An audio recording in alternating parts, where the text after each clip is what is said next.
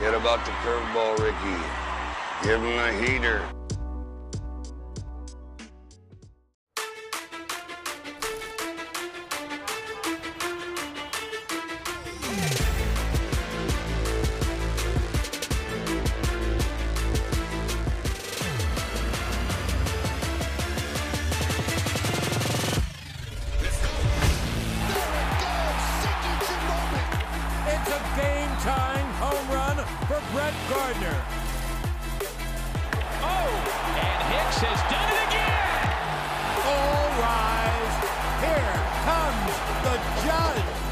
Swinging, breaking ball. I'm trying to go harder than I ever will. And Chapman comes in and dominates. That's a high drop goal. The baby Bombers have put him on their backs tonight. And he is the Glaber of the month. Got him. What a performance by Tanaka. See ya. And the Yankees are on the board in a loud way.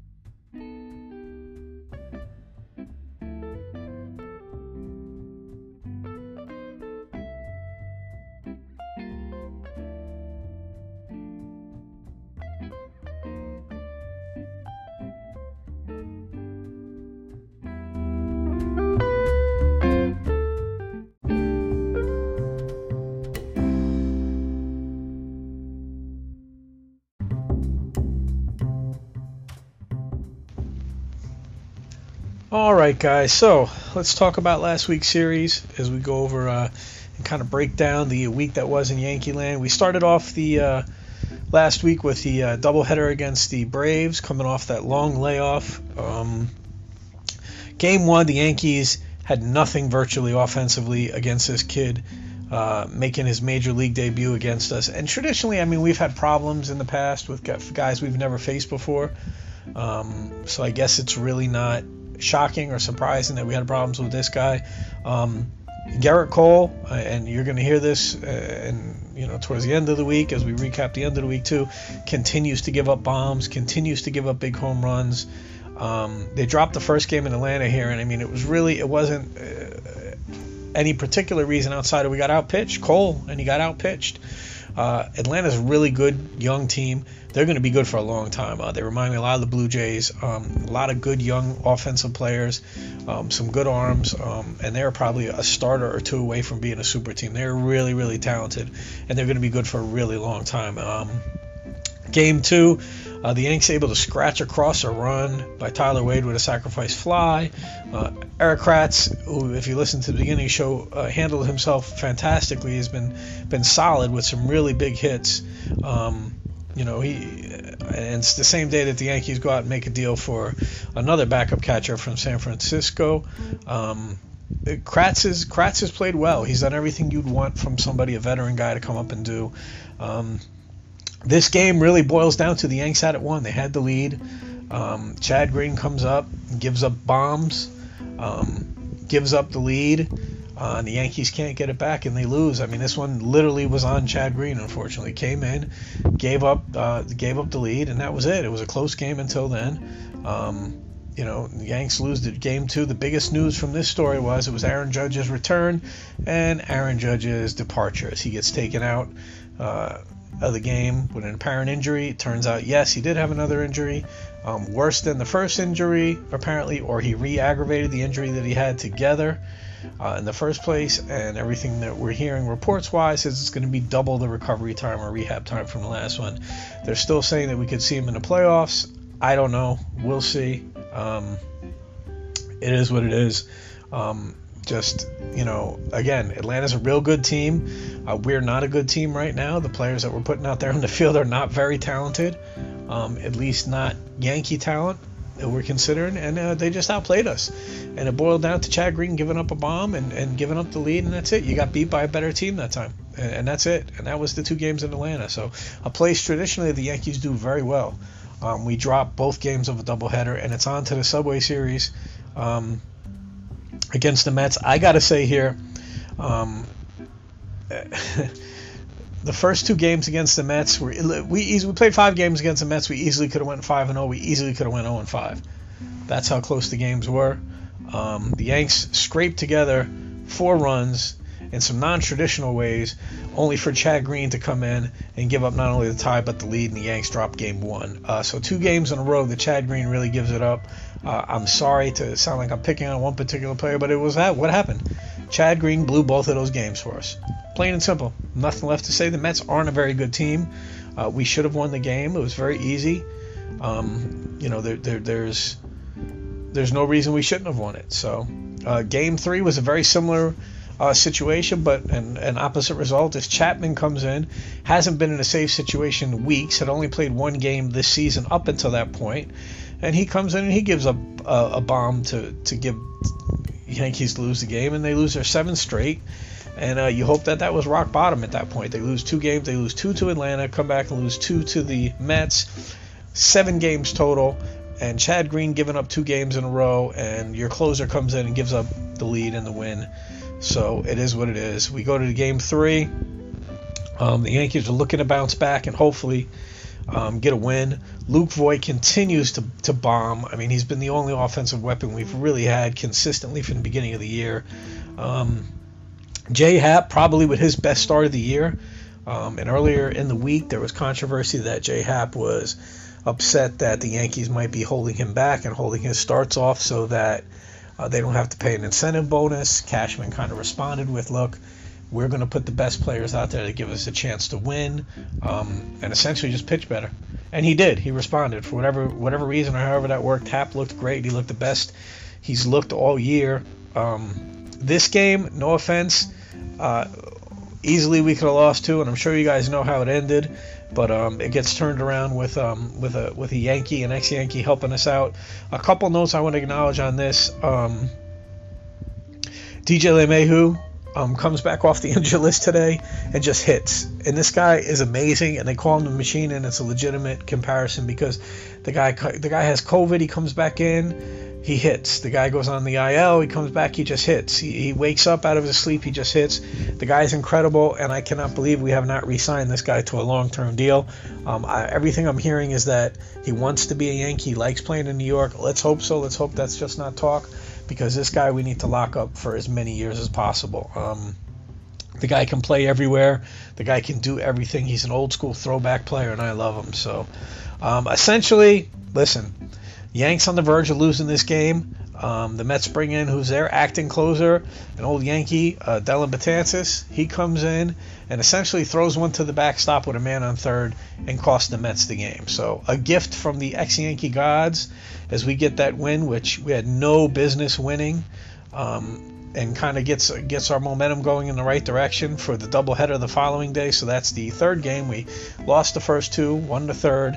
Now we go to game 4 and 5 in the doubleheaders, and we start two kids, Michael King in the first game and Deivi Garcia in the second game.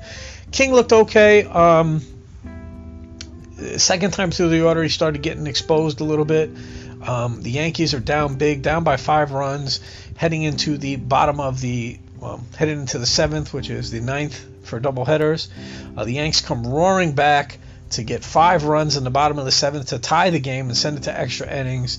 Gio Urshela with a big go-ahead winning single to win the game in extra innings for the Yanks. So they walk off the day before with a wild pitch. They walk off this game with a single, starting to build some momentum as they take 2 against the Mets. We go to game 3, and the star of this game is Deivi Garcia. I mean, his major league debut, he looked incredible. He looked outstanding through 6. Very calm, very composed. You would not be able to tell that this guy was pitching in his first major league game. Luke Voit, as much as he's been offensively a weapon, really cost the Yanks in this game as he booted a ball off of his glove and into the outfield for a big double, which ended up coming around to score. We ended up going into extra innings of game that we probably should have put away if it wasn't for the error. The extra innings, the Sanchez hits a monster pinch hit grand slam to give the Yankees the win. Again, like I said in the top of this, the Yankees could have easily went 0-5 against the Mets. And that's hard to do because the Mets are not a very talented baseball team. They're the Mets. They find a way to shoot themselves in the foot, like throw a ball to the backstop to lose games. I will take the 3 out of 5 against the Mets because God knows we needed it, but we could have very easily been 5-0 in those games, and had we had our regular roster in there, I think that would have happened. So we're going to cover the first game of the Rays series, even though I usually don't do that. I usually kind of wait until we get a series complete. But since I am recording this on Tuesday and Garrett Cole pitched again, we'll go bookend the weekly recap with Cole and Cole. Cole with his worst performance as a Yankee, I'd say, last night. Gave us some absolute bombs again. And at recording time, he's in the league lead for home runs with 12 home runs. So I don't know if he's not right or he's not warmed up yet. They kept talking about stats from last year where his ERA was even higher first half of the year than it is now, but I don't necessarily know that it's making me feel any better because he doesn't have a second half of the year. I mean, we're talking about maybe 3 more starts until the postseason for Cole. So if it's a matter of him getting warmed up and getting ready to go, I need that to happen now because we don't have time to wait. So this team's just not hitting. They're just not hitting. I mean, besides DJ LeMahieu, this team, and Luke Voit, we have no real offensive threats right now. We really don't. We need to get some of these players back. And I don't know what I expect from this team, currently consistent the way it is. So we're gonna see. We're gonna see what goes on. I'm very disappointed that Miguel Andujar has not played a bigger role. I thought he'd get some opportunities, and he has. He just hasn't really seemed to lock in and really take advantage of the at-bats that he's had. Maybe it's because he's not playing every day. I really thought this would be a place for him to shine, and right now it's not the case with all the injuries. The fact that they keep sending him back down to the minors, or whatever you want to call it, the scout team, says a lot. It says that they basically don't have trust in him for whatever reason, what he's doing right now. So very disappointing. We dropped the first game to the Rays last night, 5-3. 2 more games, the last 2 games we'll have with the Rays all year. And after that, the schedule does not get easier. We continue to not have any days off. We've still got, I believe, 10 games with the Blue Jays left. So, and they're on fire, and they're the team right there with us. So, fighting for that second seed in the AL East. So, long story short, another rough week for the Yanks. The Yanks B squad, we'll call it, or C squad, because it really is a minor league version of the New York Yankees that are out there right now. So hang in there, folks, and hopefully next week's weekly results will have a little bit more optimism and some more good news to talk about.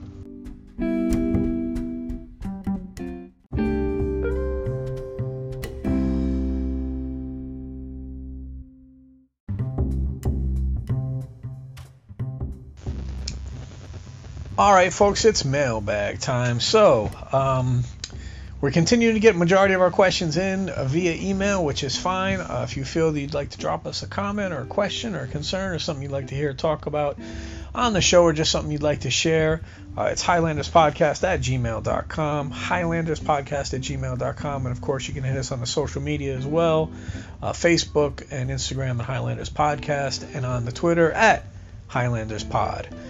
Today's question comes from George S. And George wants to know, wanted to know if you thought that Brian Cashman not making any moves during the trade deadline will affect the Yankees going down the home stretch. George, thank you very much for your question. I think it's pertinent, just seeing as how the trade deadline just passed yesterday. And apparently the San Diego Padres made all the moves. I think they made 150 moves, or it seems like my phone was blowing up constantly with moves that they made. A lot of the guys that we thought were going to moved. None of them direct correlation to teams that are going to affect the Yankees, so that's a good thing. I think Cashman's looking at it like this. He's looking to get Gleyber Torres and Aaron Judge back, possibly Giancarlo Stanton back for the playoffs, and that's better than any acquisitions you could make. The Yankees are going to make the playoffs regardless, without a complete absolute collapse. They're going to make the playoffs, and they're going to get those 3 guys back, and there's no 3 guys out there better, offensively at least, that you could get back that are better than that. And what would you have to give up to do that? You've seen some of these young kids coming up, the Michael Kings, the Debbie Garcias. These are guys that they'd be, and Clint Frazier, who's played actually pretty well for us. Those are some of the names that you'd have to give up to get some of these guys for it. Essentially might be, ultimately a rental in some of their cases. But I'm actually okay with them not making any moves, because there wasn't one move out there that I thought fixed us right away. There wasn't one pitcher that you were going to bring over that was going to turn the tides. And essentially, we're not playing for a division title right now. We're playing just get in the playoffs and get healthy. And if we can get Stanton back, and we can get Judge back, and Gleyber can come back, and these guys are healthy, that's the offensive team and the Yankee team that was first place for the first half of this year versus the team that we're putting out there right now. So it's just a matter of holding our heads above water, getting into the playoffs, and hopefully getting these guys back and getting them some reps. The other thing that scares me is getting these guys back and rushing them right into the playoffs. I'd much rather get them back a little bit early, hopefully, give them a week, give them some at-bats to get themselves warmed up and get going. I'd hate to have to throw them right into an alternate site playoff series against a good team, and against good pitching. So I think we finish up the year with the Marlins. To me, that's a perfect series to get some of these guys back. If we can get them back by that series, get them 3 days to get acclimated, get them playing, get them used to facing major league pitching again. Hopefully it's enough time to get these guys ready. But to answer your question and reiterate, no, I'm not upset they didn't make any moves. I don't think it'll hurt the Yankees in the least. Sure, it'd be great to have an extra arm, an extra pitcher, an extra bullpen person, but we just got Zach Britton back off the IL today. Was there anybody out there reliever-wise, maybe the kid in Milwaukee, better than Britton? But I don't know. I'll take Britton. And starter-wise, yes, I guess it'd be okay to get another starter, but that's not really our main problem right now. Our main problem is we're not scoring any runs because we don't have any position players. And in theory, we should get 3 of our starting 9 back in time for the playoffs. And if that happens, I think we'll be okay, and we won't look back at regretting Cashman not making any trades. He knows what he's doing. He's got a proven track record with me.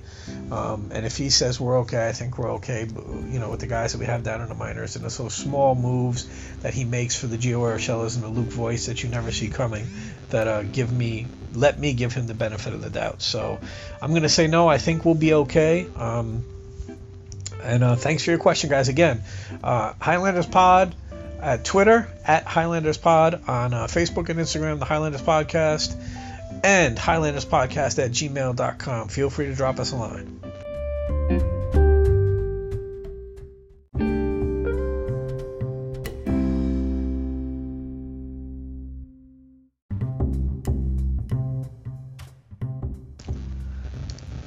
All right, guys, we wrap up this week, the Rickey Henderson edition of the Highlanders Podcast. I've been trying to interject some more stories and quick little Yankee tidbits from, my experiences with the Yankees here at the end. I told you the Paul O'Neill story during his episode. I do not have any Rickey Henderson stories because, unfortunately, I was too young outside of seeing him play live for the Yankees when I was a kid. No actual interactions, but I'll give you another interaction here. One with my favorite player of all time, so if I haven't told you before, is Mariano Rivera. And at the old Yankee Stadium, me and a buddy of mine who used to go to the games, who was just as a lunatic fan as me. He was more a lunatic fan for baseball in general, but we'd get to the games sometimes 2-3 hours before the gates open. This is the old Yankee Stadium, and we'd go next door. We'd play catch in the field next door. And the old Yankee Stadium, in case you're unaware, the players actually parked right on the side of the stadium in a fenced-in area. It wasn't blocked off. You could clearly see the players come in and park, and they'd walk across to the press entrance right into the stadium, very close to where the fans walked in. And what we would do is, you could consider it stalking, I guess, but we'd sit there and wait for guys to show up. And, it'd be so early, that security wasn't necessarily set up yet. They'd have a few security people out there. But what we would do is strategically, we would wait for a certain player to park, and Andy Pettitte, Mariano Rivera, whatever, Derek Jeter. And then we'd walk towards the stadium, timing it so that as they're getting out of the car and they're walking in, we kind of bump into each other. And, bumped into, got a chance to say hello to a lot of players, a lot of star guys. This particular funny story was Mariano Rivera got dropped off by a car. Not a cab, but like a car service or something like that, so he wasn't parking. Got dropped off in the front of the stadium and started walking towards the press entrance. I see Mo, and I get excited. Wow, there's Mariano. I'm going to walk. My buddy's at the other side of the stadium. We were communicating via cell phone. Hey, so-and-so's parking on this side, so-and-so's parking on that side. Go ahead and start walking. I start walking, and Mariano makes eye contact with me. Now, I don't know if he thought I was just some lunatic fan, which essentially I guess I am. But I start walking towards, not Mariano, but towards the other side of the stadium, because now I'm trying to pretend that I'm not going to approach these players. I'm kind of just arranging an accidental bump into these guys as they walk past me, so I'm trying to time it so we walk and get to the same spot at the same time. He does not take his eyes off of me the entire time, so clearly he thinks I'm a lunatic. We continue to walk to get closer, and I swear to God, Mo, in my mind, Mo thinks I'm going to attack him or something like that. He's very nervous, very apprehensive, and he stops about 2 feet from me and just stares at me as I walk. I stop when I get to him and say, "Hey, Mo, what's up?"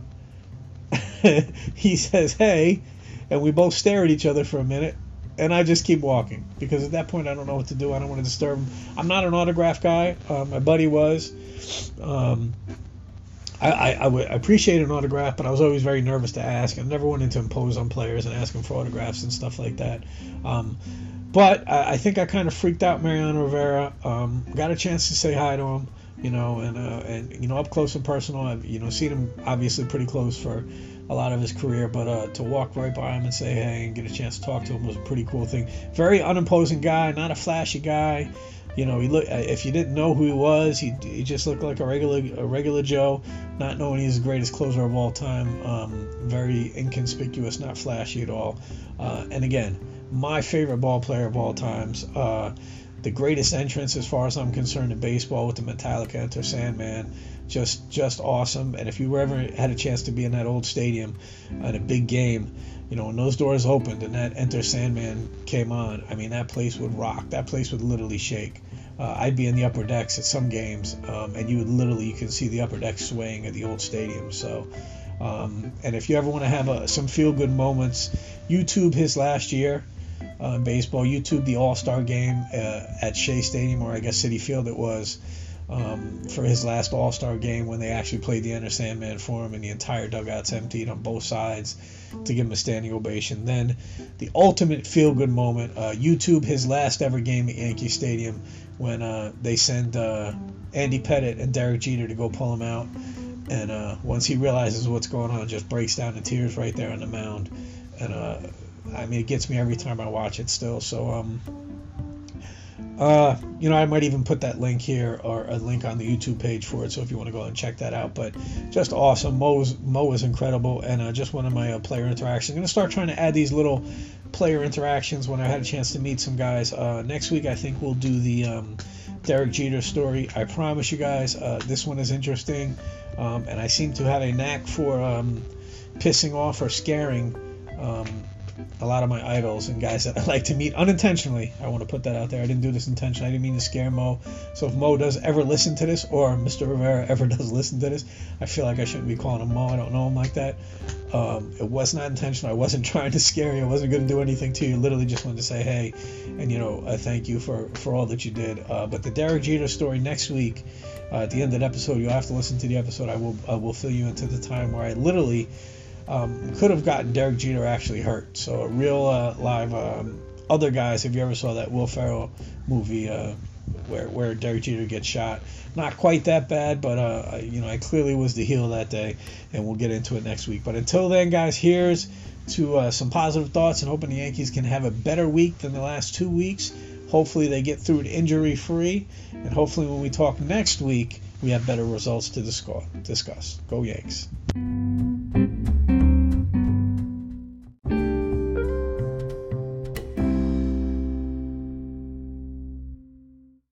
Well, he really hit the shit out of that one, didn't he? Held it like an egg. Yeah, and he scrambled the son of a bitch. Look at that, he hit the fucking bull. Guy gets a free steak. You having fun yet? Oh, yeah, I'm having a blast. Nice. Good. God, sucker teed off in that like he knew I was going to throw a fastball. He did know. How? I told him.